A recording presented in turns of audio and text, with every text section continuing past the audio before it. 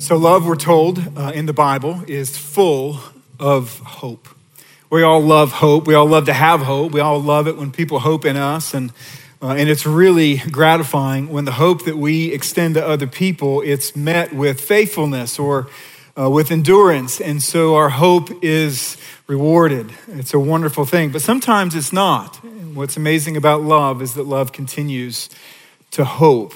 Most of us actually got here this morning in a vehicle with an airbag system. And, your car, they look soft and fluffy, but they come out fast. At least that's what I've been told. I've never felt that. I've never have actually been in that. I've never been in an accident like that. But the fact is this, is that what comes standard on that vehicle is actually a pretty remarkable system. And you think about the speed in which it does what it does, it really boggles the mind. So let me just tell you just a little bit about the airbag system in your vehicle, okay? There's actually sensors all over your car that can read that if there's an impact, it not only reads the force of the impact, but even the angle of the impact to know which airbag should actually be used. And what's even more remarkable, right, is that not only does it register through those sensors what's happening to it, but it, in such a speedy way, it sends a signal to a conductor.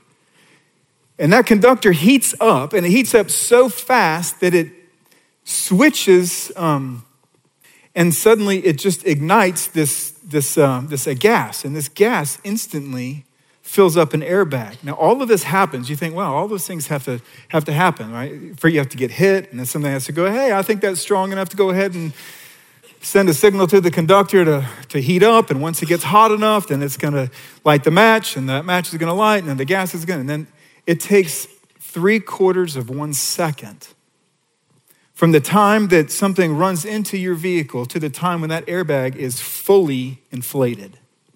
It's a remarkable thing if you actually think about it, and it protects so many lives. But just imagine then if it were possible for our lives to be created with this relational airbag system that had the capacity to overlook small offenses so that it didn't inflate every time somebody was rude to us. And yet when somebody was rude, or when there was sin, or there was strangeness, or there was things that were happening to us, suddenly this airbag system could shield not only us, but even our responses back towards the individual. Can you imagine? You think back to some of your relational tensions in life with maybe a friend or a roommate or a spouse or a child or a parent or a neighbor. And you think, wouldn't it be amazing in that very moment if I had this relational airbag system all the way around me that would protect not only me, but also my neighbor or my friend from me? And what the Bible tells us is that God has created that in us, and it's called love. It's a stunning love that Jesus himself demonstrated for us, and that when we trust him as our Savior and Lord, he comes into our heart and he enables us to live in these stunning kinds of ways. So let me pray for us as we get started and we think about these things. Father in heaven, I pray for those who are here and those that are observing live stream or who will watch this later in time. We confess to you as a people that we routinely run into each other. We are rude and impatient. We are self-seeking and we are easily angered. God, we are, in many ways, we live so many parts of our days totally full of ourselves. We can be arrogant and we can be boasting. We can insist on our own way. We can be irritable. We can be resentful. And yet your word tells us here in this amazing passage in 1 Corinthians that love behaves in such a way that you've actually created it to be this sort of an airbag around us that helps us to have the wisdom to know when we need to be protected and when others need to be protected, and even how to go about doing that. And so I pray that you would be gracious to each one of us. I pray that you would go before us in our heart right now to help us to believe what we're about to read. Help us to understand it, and then help us to have the courage to apply it. I pray for those in the room right now who are already bored.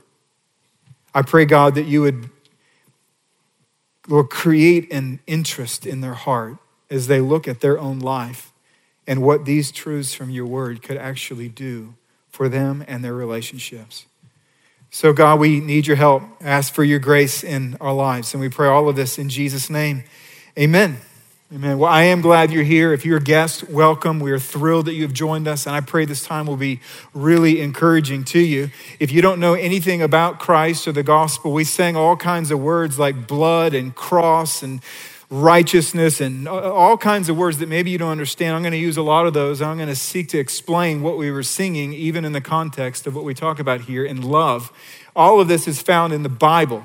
All right, this is God's word to us, and it tells a true story to us of what's happening, not only in the past, what's happening in our life, but what's happening and will happen in the future. So I want to ask you to look with me at 1 Corinthians 13. If you don't have one with you, there's lots of Bibles in the chairs near you. And if you don't have one at home, take that home as a gift. We're in a series, it's called Stunning Love. Paul writes about love.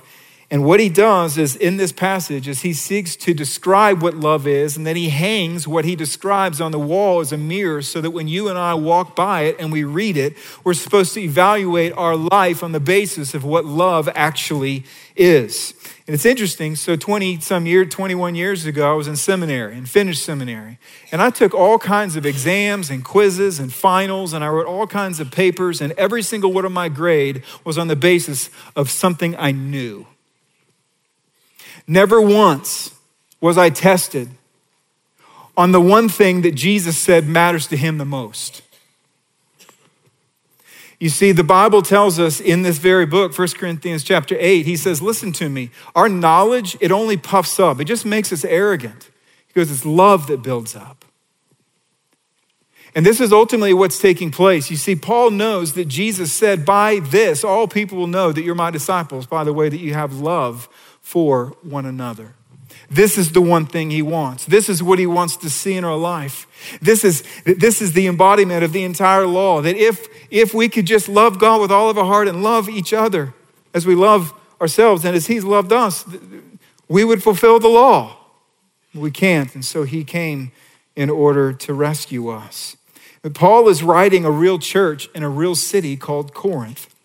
And these people, they were gifted and they were smart. But the Bible tells us here that they lacked love. And you see, Paul was gripped by something.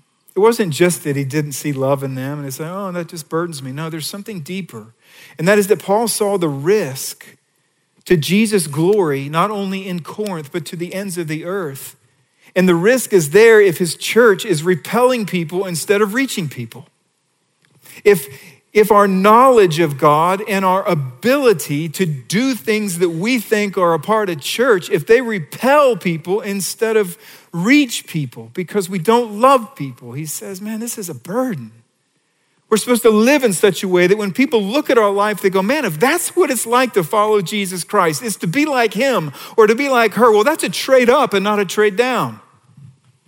Why would I not want that? That's appealing, that's attractive. And so Paul is just burdened over a city that is so lost and without Christ, and the lighthouse in the middle of the city is so dim because they have not learned to love.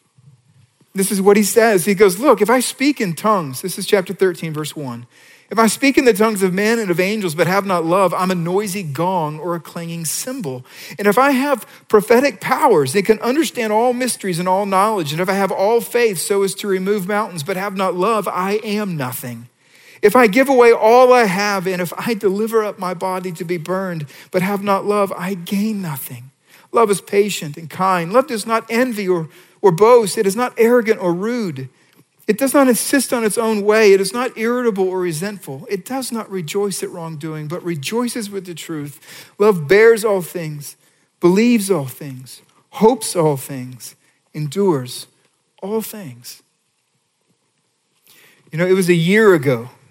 For some of you, think that is so weird, but my sermon prep and planning is usually a year out, okay? Now, I didn't write the sermon a year out, but I knew we were going in this series a year out. And even a year ago, I was just praying, God, when we get there, I just pray that you would use this series to just incite, invoke us to be a people that are marked by love. And in this sermon, what we want to look at is just verse 7, the first three phrases. Love bears all things, it believes all things, it hopes all things. What would it look like for us as a church body, for people to look at us and go, I don't even know necessarily why, but they just bear with people and they believe in people and they hope. Those are people that bear and believe and hope. I don't understand why, but I just see it in their life. So we want to look at these characteristics that can be seen in our life that were perfected in the life of Jesus Christ for us to see. So the first thing is this: when he says love bears all things, this is what it means. It means that love provides a protective covering. Okay, this is the first point. Love provides a protective covering.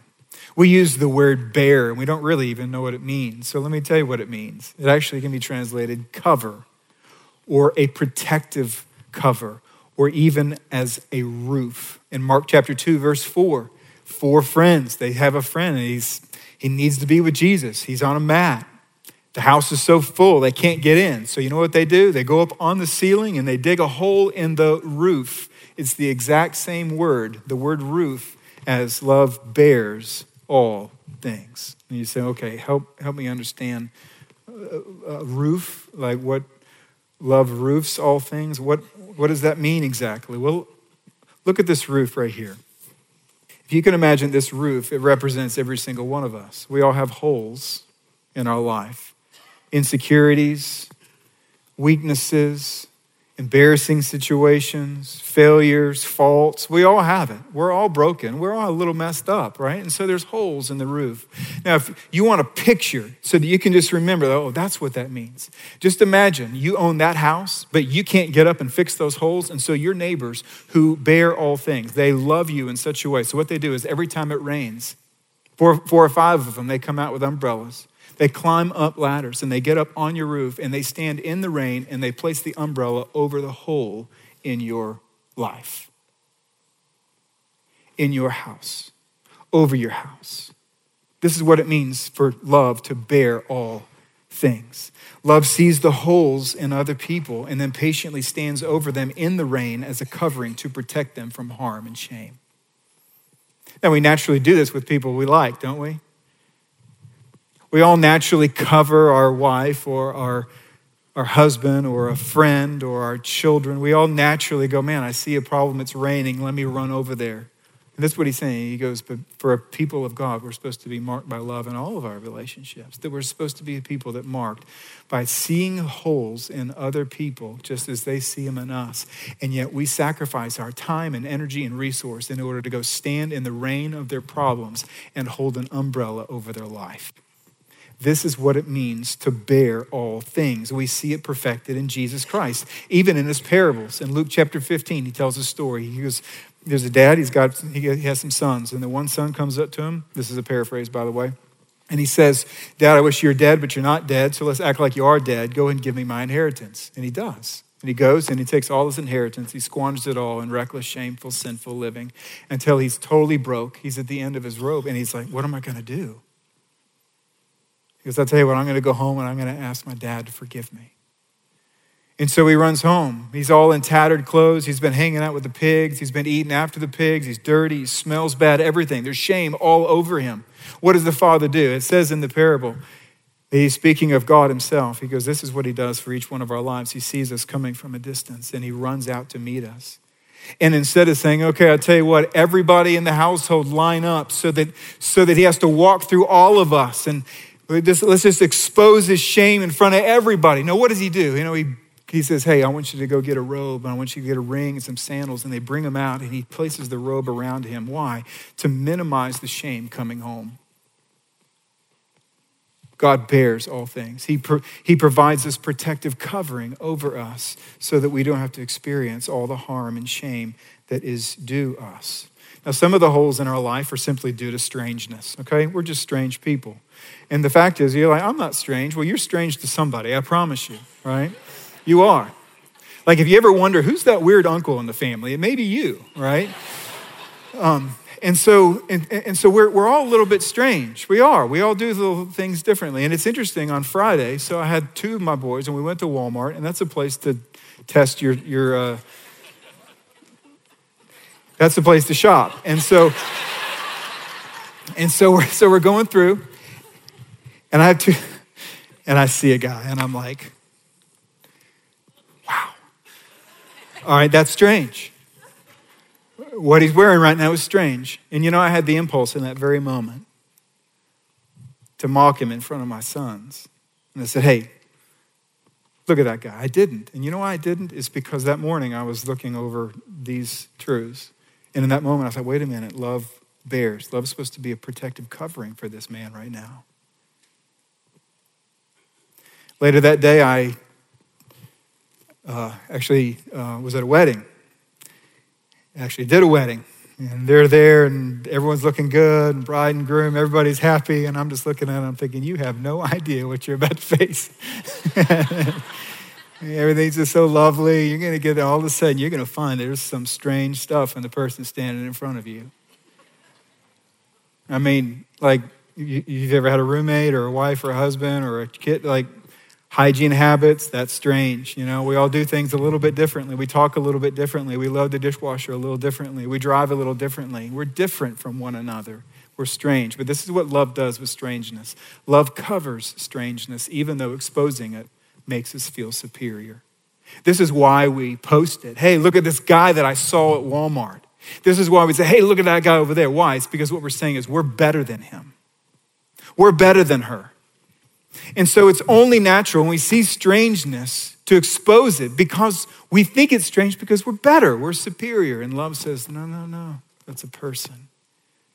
Cover it. Sometimes it's not strangeness, though, that creates the holes in the roof of our life. Sometimes it's just flat sin. We're just wrongdoing. So what do we do then? What if there's sin?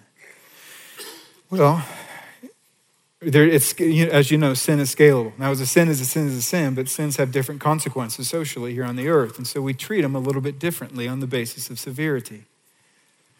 But there's a principle that marks all of it, and it's found, same author. Paul wants to write another church, in fact, a series of churches in a region called Galatia. And this is what he says to them. He says, look, brothers, if anyone is caught in a transgression, he says, you who are spiritual should restore him in a spirit of gentleness.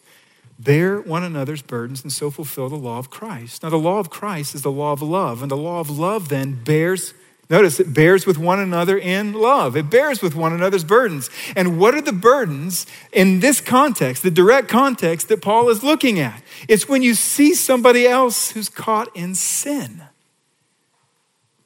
And so he says this. He says, when one is caught.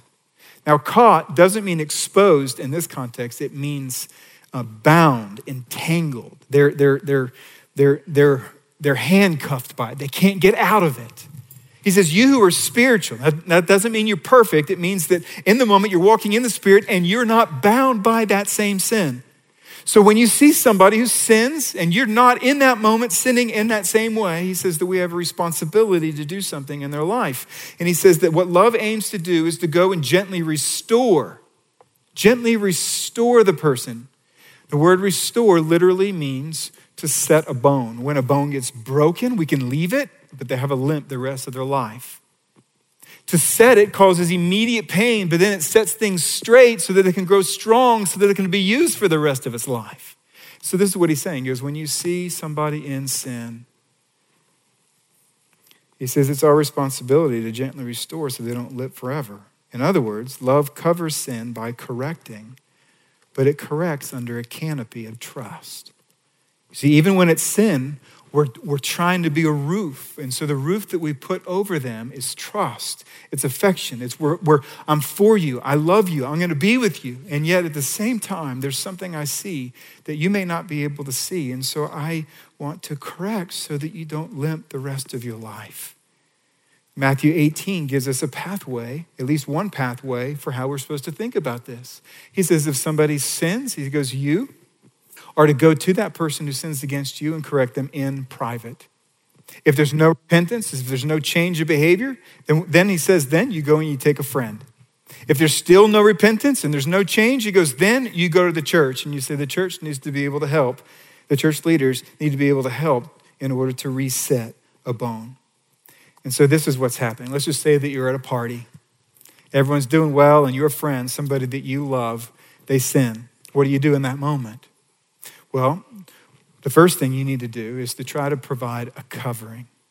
You see, why he says go and correct them in private, it's because when we're corrected in public, the first impulse that we have, our instinct, is even if we know we're guilty, is we put up a wall of defense because we're embarrassed. So what you do is you love somebody in that moment, and you just put a covering over the situation. You try to change the subject. All right, let's just move on. Then you're driving home, and you're like, sweetie, that may not have been the best way to say that. This is how that came off. Now, all of a sudden, there's more of an inclination when it's in private because now there's a canopy of trust. You see, so love aims to cover shame until we can gently restore. And you say, now, wait a minute. What about big sins, bad sins? Sins like abuse. In fact, some of you right now, when you heard bears all things, some of you, I know this is a horrible reality. It's an incredibly tragic thing, but some of you right now are being abused. It may be emotional, it may be physical, it may be some other way. Somebody's hurting you and you're listening to this and so I'm supposed to just bear all things. I'm supposed to be the roof over it. It's probably my fault anyway. No, it's not your fault. Abuse is never right, ever. So what do we do in that situation? Well, Matthew 18 would say, well, you know what? If somebody sins, you go in private. Someone's abusing you, you don't go in private. Why? Here's why. Because there's other passages in the Bible that add color to the perspective. Let me show you. Okay, God's word tells us in Matthew 18 that the church is the final step of that recovery process for immoral behavior. But in Romans 13, it says that the governing authorities are the first step for illegal behaviors. And so when the two overlap, when there is a sin, but that sin is illegal, it's abusive, it's literally hurting people to the place to where you should not go and rebuke them in private because you put yourself at risk or other people at risk, what happens then? Well, in this last step, it's this, is that love covers other potential victims by inviting the authorities to do the correcting and the restoring. And so what I hope you see, though, is that even there's no way for me to go through every scenario, right? That's why there's lots of pastors here. There's lots of leaders, deacons, elders. And if you say, man, this is where I'm at, I just need a pathway to know what to do next. We want to be able to help. I'm just trying to give you a few categories. But what I hope you see is this, is that love is this airbag that looks at other people and says, you know what, man, there's a hole. I see this gaping hole in your life right now, and I'm going to try to do something about it that's redemptive, that's for your good. It looks different with different people, whether it's strangeness or whether it's sin or whether it's abusive sin. But love still says, I want to provide a covering because I care about you, but that covering looks differently for each situation. And you see, we can provide this covering ultimately because Jesus provided it for us. See, Jesus looked down from heaven. He saw all the holes in our life. And instead of mocking our problems and shaming us and posting it on it, hey, look at this person down here. Look what they're doing. Look what they're dressed like. No, what did he do? It says that he came down and he bore our sorrows.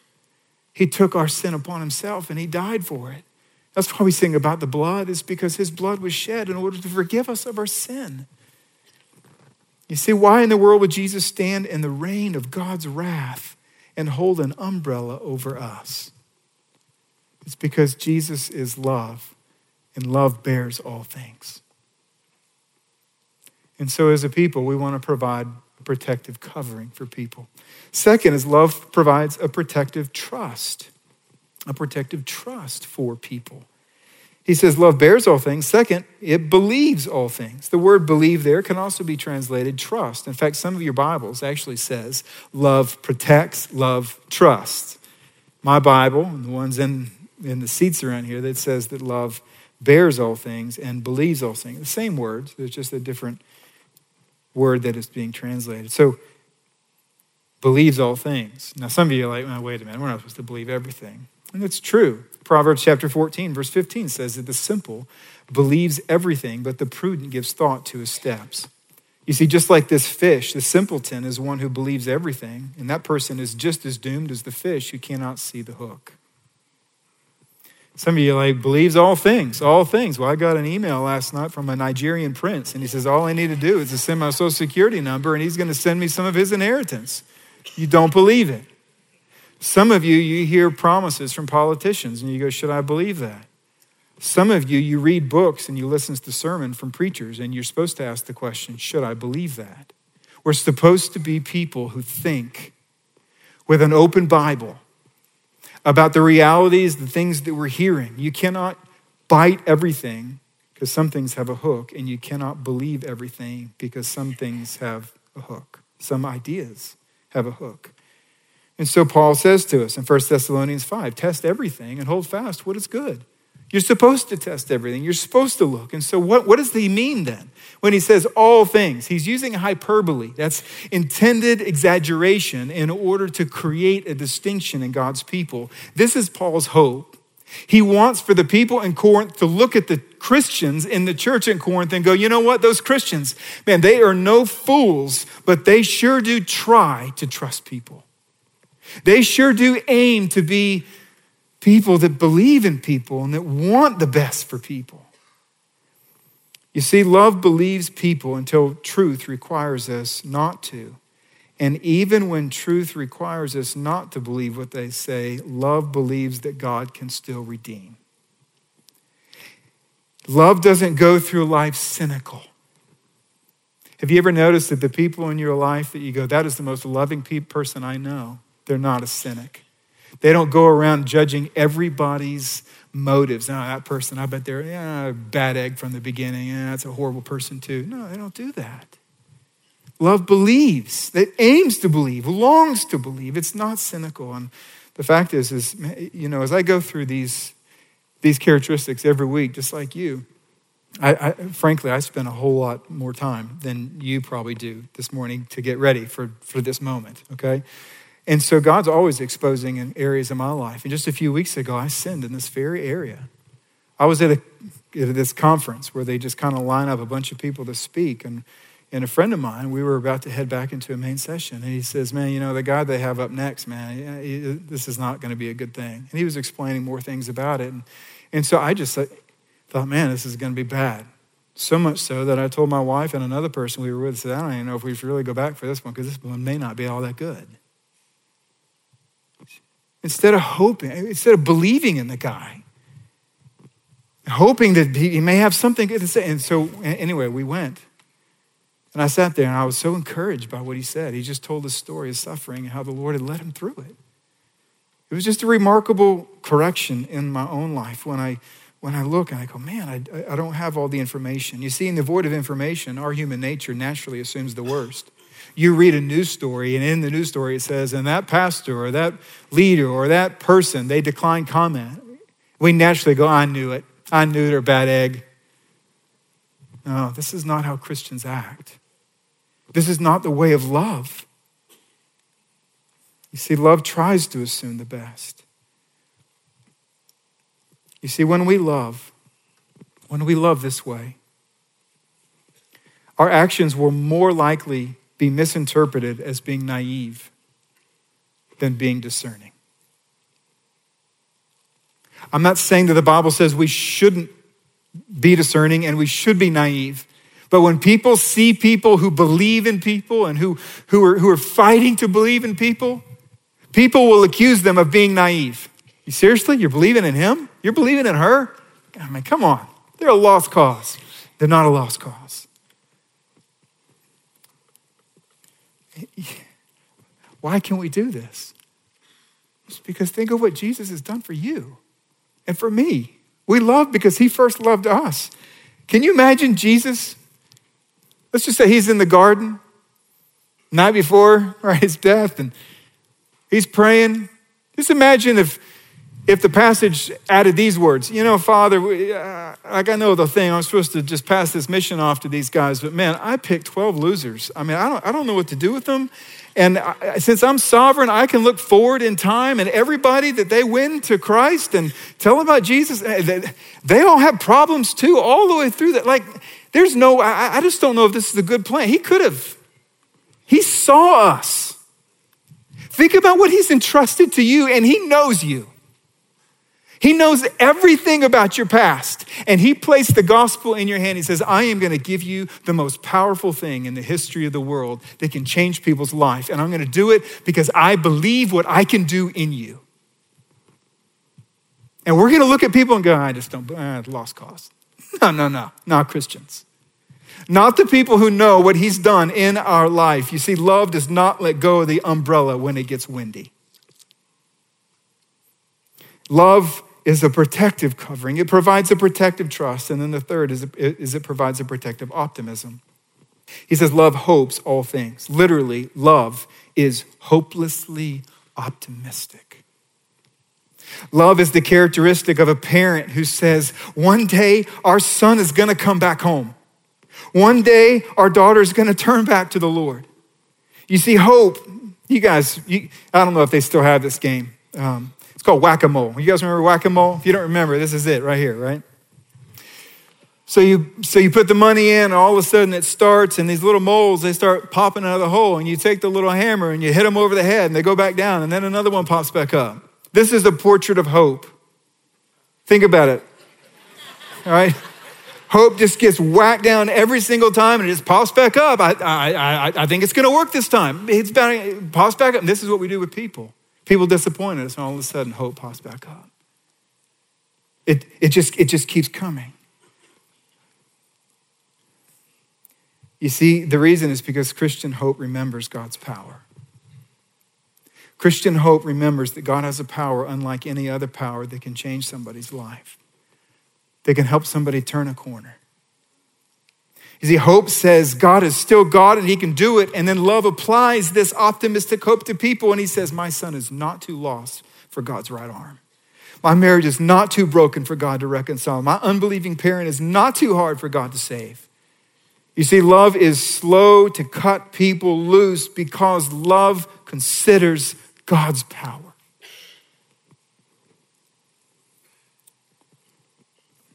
You know, I don't have a whole lot of struggle hoping in you. And it's not because there's been times that hope is not disappointed. But I think back in my life and I just imagine, this probably didn't happen, but I just imagine. I just remember when I was 15 years old, I was not walking with the Lord. I didn't know Christ as my Savior, and I was making a wreck of my life. And I just imagine what was taking place in heaven. Can you imagine an angel going up to God and saying, man, look at him. What you looking at? Well, look at him. Let's mock him. God's like, no. I'm going to put a protective roof over him right here. Don't say a thing about him. But look at him. He's making a total wreck of life. There's no way you can believe in him. Oh, I do believe in him. And a year from now, he's going to trust my son.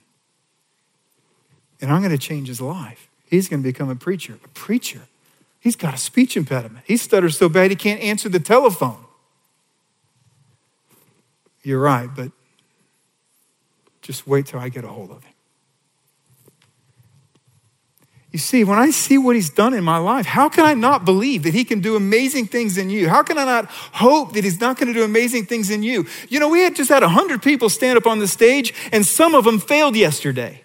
And do you know why we're sending them? It's because we believe God's power in them can use them while they go. We're believing in them. We're hoping in them. We're hoping that God is going to use them. This is the power of God in our lives. It's been brought to us. Romans 5, hope does not put us to shame. I love that, what he says there.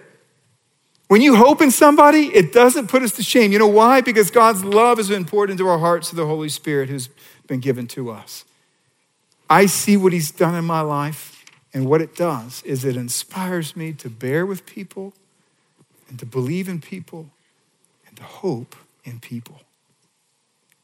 And ultimately, my bearing and believing and hoping is not because I think you or I are just so amazing.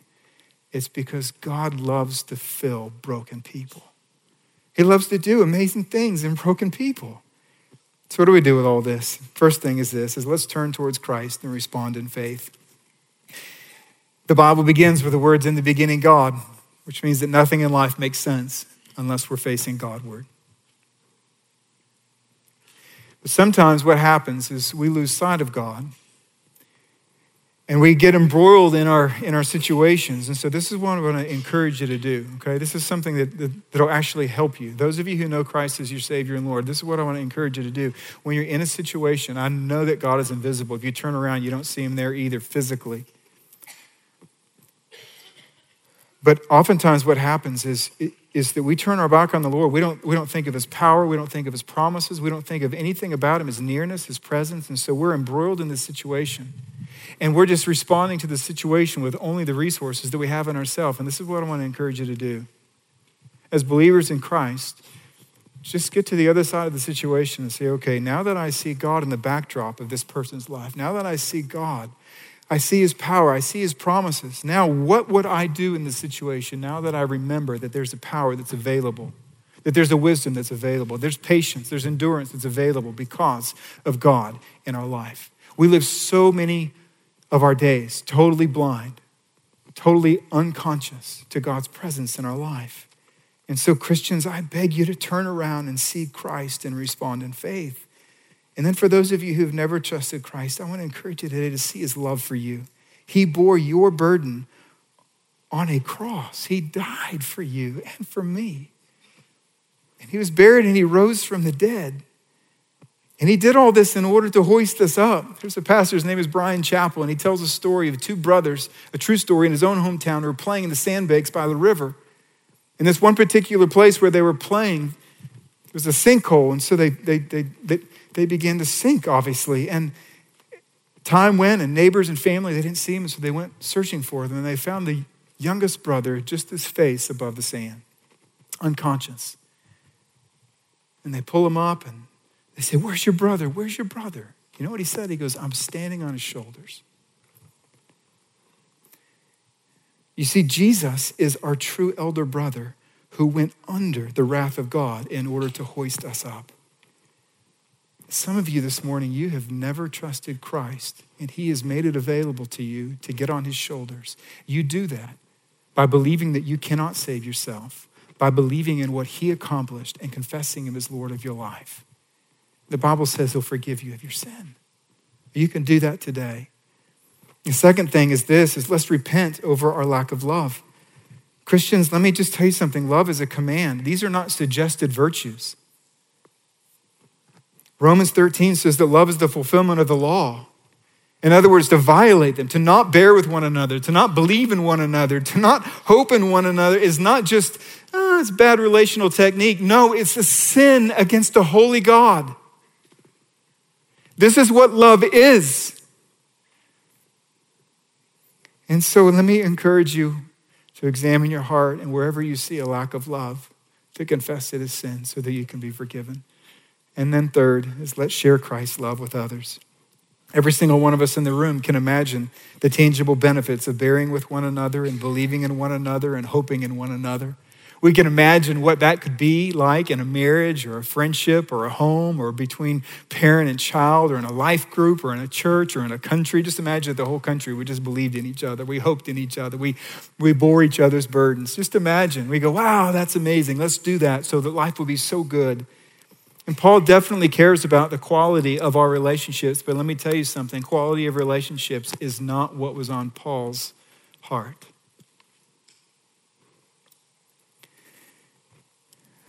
You see, Paul had the mission of Jesus Christ on his mind. He had the realities of heaven and hell on his mind. He knew that people in Corinth were living and dying without Christ, and he knew that the church in Corinth wasn't sharing and that the church wasn't going to be listening to them even if they did, because they lacked love. If Paul was here today, he would see Raleigh as a place where there's tons of people who live and die without Christ. And I believe that he would look at us and he would plead with us to be a people that are marked by love. So not only would we not be distracted, this is what happens when you get embroiled in controversy because of a lack of love, you stop thinking about where people are going to be going forever. See, if we would be totally marked by love, we would be undistracted in our mission. And the people of this world and the people of our city would be inclined to listen. And so may the Lord give us grace and expand our capacity to love so that the gospel of Jesus Christ can go to the ends of the earth. So let me pray for us. Father in heaven, thank you for your love for us. And we confess to you that when we look into this mirror, we see imperfections in our life. We see a lack of love, and I ask that you would forgive us, that you would cleanse us from our unrighteousness. I pray, Father, that you would mark us by love, that you would do a work in each of our lives. And I pray, Father, that as we consider your love for us, and even now as we sing, we pray, God, that you would cause our hearts to be enthused about the grace and love that you have given to us. I pray, Father, for mercy. I pray for your help. And even as we give an offering now, Lord, many of these dollars you already know are already earmarked to help these people that stood on this stage to go overseas, to take the gospel. And that's our prayer, is that you would bless not only our singing to you, but you would bless the resources that we give, specifically that the name and the gospel of Jesus Christ would run fast and far to the ends of the earth. So for all these things, we look to you in faith. Thank you for your love for us, and we pray this in Jesus' name. Amen.